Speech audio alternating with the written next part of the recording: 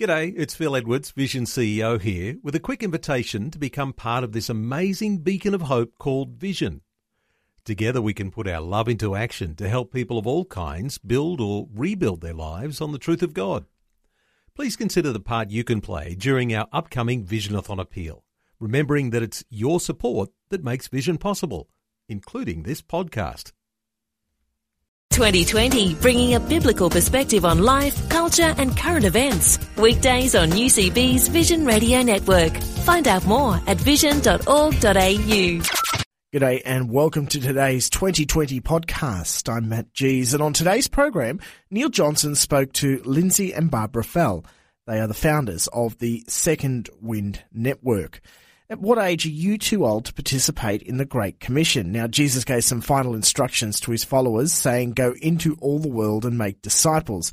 And it's been a great motivation for believers to forge the global growth of the Christian faith. But is missionary work the domain of young people alone, or is life experience more valuable on the mission field in countries all over the world?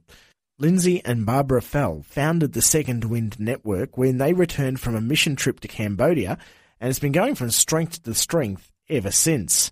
They spoke to Neil about a second wind that might just lead you to new opportunities in mission. Lindsay, to start with you, one of the founders of the Second Wind Network, what's the inspiration by reaching out to people who are in their 40s, 50s and 60s and saying you're not a spent force yet, there's plenty of opportunity left in you to actually be involved in mission? Well, it's twofold.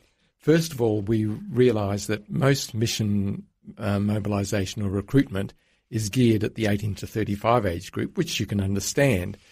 But if the 40s, 50s and 60s, and upwards if they're healthy, if they are not recruited for mission, then half the workforce is missing. And this age group has got so much to give, life experience, job skills, Christian maturity, that, shall we say, younger people probably don't have. That's right. And while some people might argue that people in their 40s, 50s and 60s might lack some of the vigour and energy of a younger person, as you say, what they make up for in those skills they might not have, they're bringing a whole life experience to the opportunity. Yes, and in sharing the gospel, particularly cross-culturally, having those life skills and people skills is really important. And that's where the rubber really hits the road. Yes, admittedly, we may not have the same amount of energy, but let's hope that the wisdom that we have more than compensates. And Barbara, when you and Lindsay took on this project and you said, okay, we're going to be running the Second Wind Network, was this a life change for you? Were you doing other things in careers and you said, okay, we need to do something here to mobilise this age group? We really were, yes. Lindsay was working for the University of Queensland in a senior administrative role, and so for him that was a big change. I had done administrative work in tertiary education as well. At that particular point, I was really taking a bit of time out anyway to hear what God was saying, so I'd already made the jump. So making the jump was something that you felt there was almost like a calling on your life. You said we need to really make opportunities for people in their 40s, 50s and 60s. There's a void there that has to be filled. We actually said we need to make room for us, and we need to go look for things for us, because we'd reached that stage where our kids were out of the nest. And in looking and making inquiries about what we personally could do, people started saying to us, oh, well, just send us some baby boomers, or, you could send us someone. We don't have anybody to send anywhere. But it became apparent that that's what God was actually saying to us. We could actually start to use that time of our lives to put something together, and we both had administrative skills that we could use to go down that road. Where were you, Lindsay, when you started to hear those things from people, send us over a few baby boomers? Where were you when you actually, because if you were there actually doing something, serving in mission, how old were you, where were you, and you recognised that, wow, there's lots of opportunities here? Well, I was 56. We were in Cambodia. We had gone to research the opportunities for ourselves and maybe taking teams from our church. And we were talking with the director of the Tier Fund there in Phnom Penh, and he said, we don't really want teams. We want couples like yourself. We value their maturity. There are any number of jobs that they could do here during the day, and we will really value spending time with them in the evenings and in our off time, just talking and benefiting from their maturity and insight. How long did it take for the cogs to start moving and saying, well, actually, we've got some friends who could be doing this, and then actually creating a list of people you thought you might like to target in those initial days? This wasn't something that you really had to think a lot about. It just came to you. It was a process. When we came back to Australia after that research trip, we shared with our church, people in our church, we shared with our friends, and very soon 2 of those couples said, oh, if you can do it, we'll do it. And one of them was actually Phil Dunk from Vision Radio. Everyone knows Phil. Yes, he and his wife headed off for China for a 6-month period because of what we'd done. And it was at that point we began to realise that this is what God was calling us into. That yes, we could go ourselves. We were actively pursuing links with an organisation in Southeast Asia, and we really felt God saying, yes, you can go, or will you stay and multiply yourselves? And Barbara, there's a certain sort of a spectrum that people are on when it comes to missions. There are those who would never have even thought that they could go or would go, and those who are a little further along the track and they're a little bit more warmed up. And then there might be others who are sort of ready and red hot, ready to actually take an opportunity. The ones who respond, whereabouts are they, do you think, on that spectrum? They're all of them, and we always say that it's a process. We know that it's going to take a while to get. For some people, it takes longer, but some people are ready to go, and they didn't realise it. So you might get somebody that's at the beginning of that's saying, "Well, I think God is speaking to me, but I don't know what to. I mean, I might not be involved in mission." And you drop it in front of them, and they say, "Well, we could actually do that. I'd never thought of being involved in mission, but that's a possibility." And the lights go on and they start to get excited, which is wonderful. And other people are, as you said, further down the road, and they're ready to embrace it because they've done some of that processing in their own heads. What's best? The people who really go through a process of thinking through the issues, counting the cost, or that person who says almost impulsively, "Oh, give me some information, I'll have a look at it, maybe we'll give that a go"?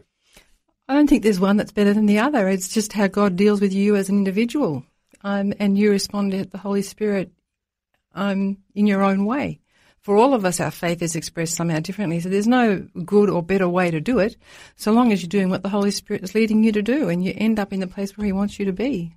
And the exciting thing is that in the time that you've been operating the Second Wind Network, there's now 100 people who you've been involved in helping them to understand that right information and get some legs on a vision, and now are serving in mission. Lindsay, when we talk about missions, all sorts of images come to different people in different ways, but really when it comes down to it, there is a serious need for people to respond in mission, to take this message of the gospel to people who might never hear unless someone goes. That's very true, Neil. There are something like 3 billion people on our planet who will never have the opportunity to even hear once about Jesus unless someone is prepared to go across a cultural barrier to tell them. And many of these people, the representatives of those people groups, are here in Australia right now as students, as workers, as asylum seekers and refugees.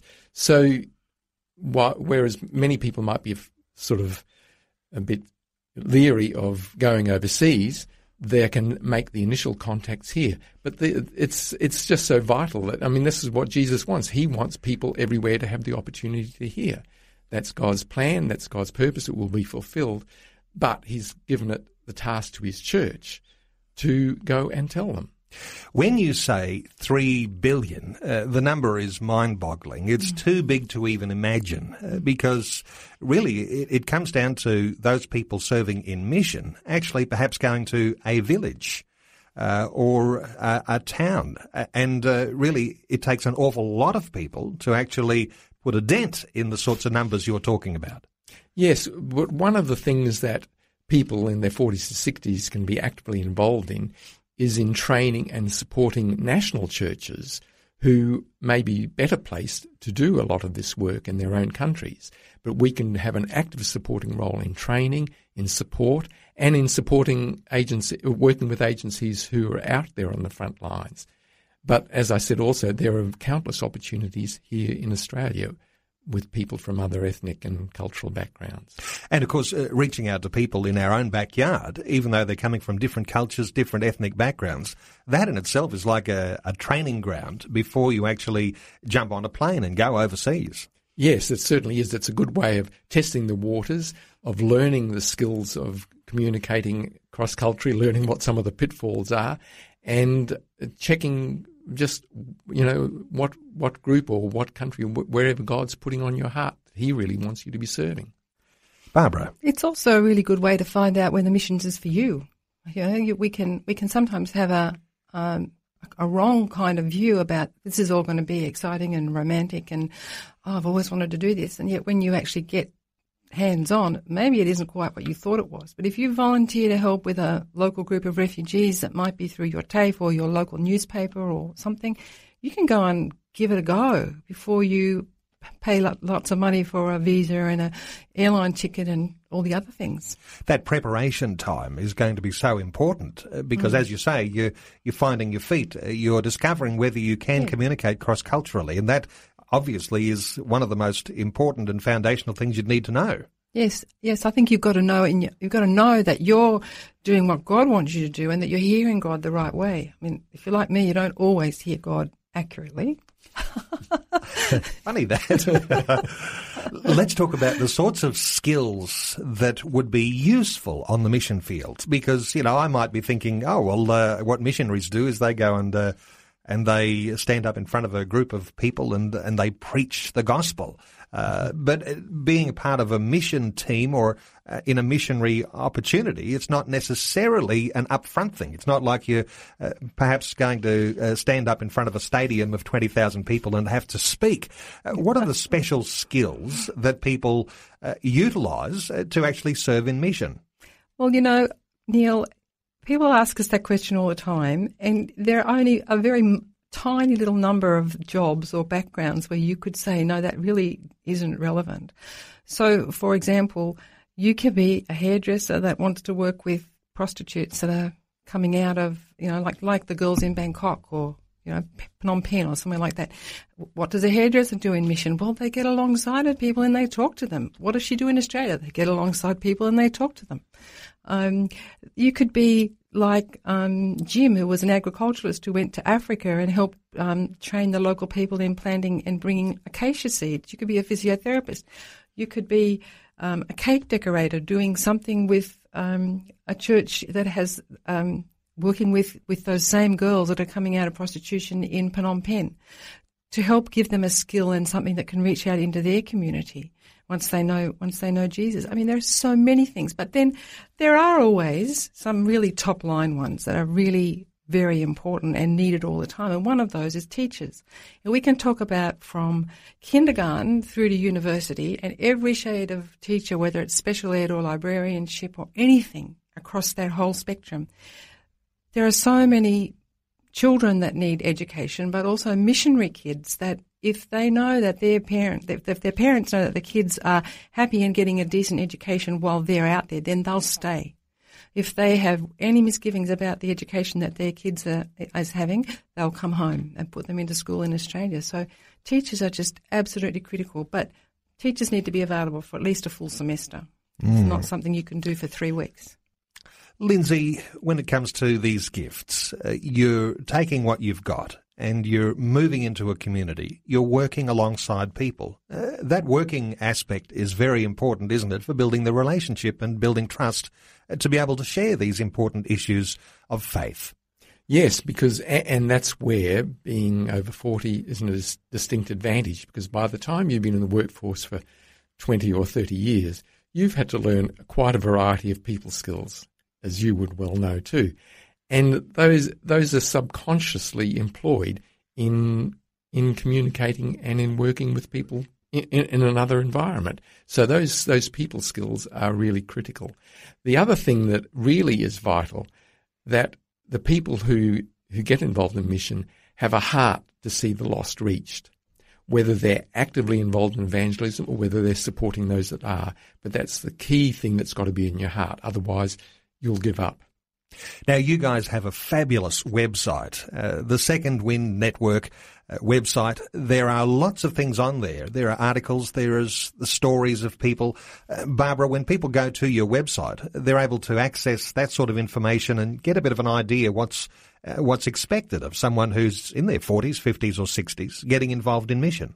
Yes, there's an incredible amount of stuff there, and we designed it to be a place where people could go and do research, so that we've deliberately put material there that is that style of material.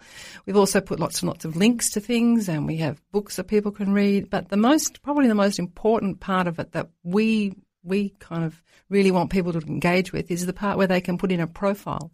They can go, just like any other introduction agency works. We've got an introduction agency for mission, where we work with about 30 different mission agencies who put in their profiles about where they work and what they do and what kind of people they're looking for, and all the matching questions for the individual people who want to go and do that. And then it doesn't get processed by us or go anywhere. It's just all done automatically online.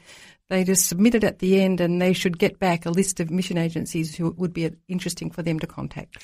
And Lindsay, there's a reason why you're called the Second Wind Network, and it's because you're not really a recruitment agency. You're not trying to rope people in. You're actually wanting to link people to the opportunity that fits their skills, so that they can respond with what's already in their heart about serving God. That's right. We see ourselves as a network of individuals, churches who may be interested, and the sending organisations they're the ones that have got the pathways into mission. And we want to help people link with those opportunities. Because when we were looking ourselves, we did not find it easy to find, where do you start? So we endeavour to make it much easier for others. And in fact, our website is unique in Australia in that it has a whole list of different agencies with a whole lot of different opportunities that people can compare and contrast and can do the research all in one place.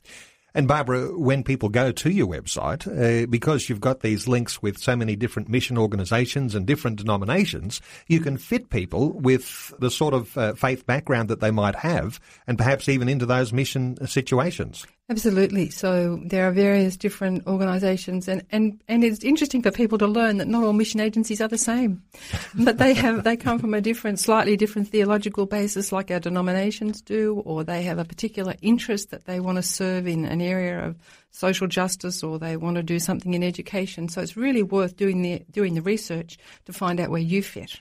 Well, you guys have a wonderful ministry. It's called the Second Wind Network. I'll give you the website. It's www.secondwind.net.au. Lindsay and Barbara Fell are the founders of the Second Wind Network. You can make contact with Lindsay and Barbara, and you can check out what's there. It's www.secondwind.net.au. Lindsay and Barbara, thanks so much for being with us today on 2020. Thanks for the opportunity. Like what you've just heard? There's more great podcasts, or you can listen to us live at vision.org.au. And remember, Vision is listener supported. Your donation of any amount will help us continue connecting faith to life. Learn more or donate today at vision.org.au.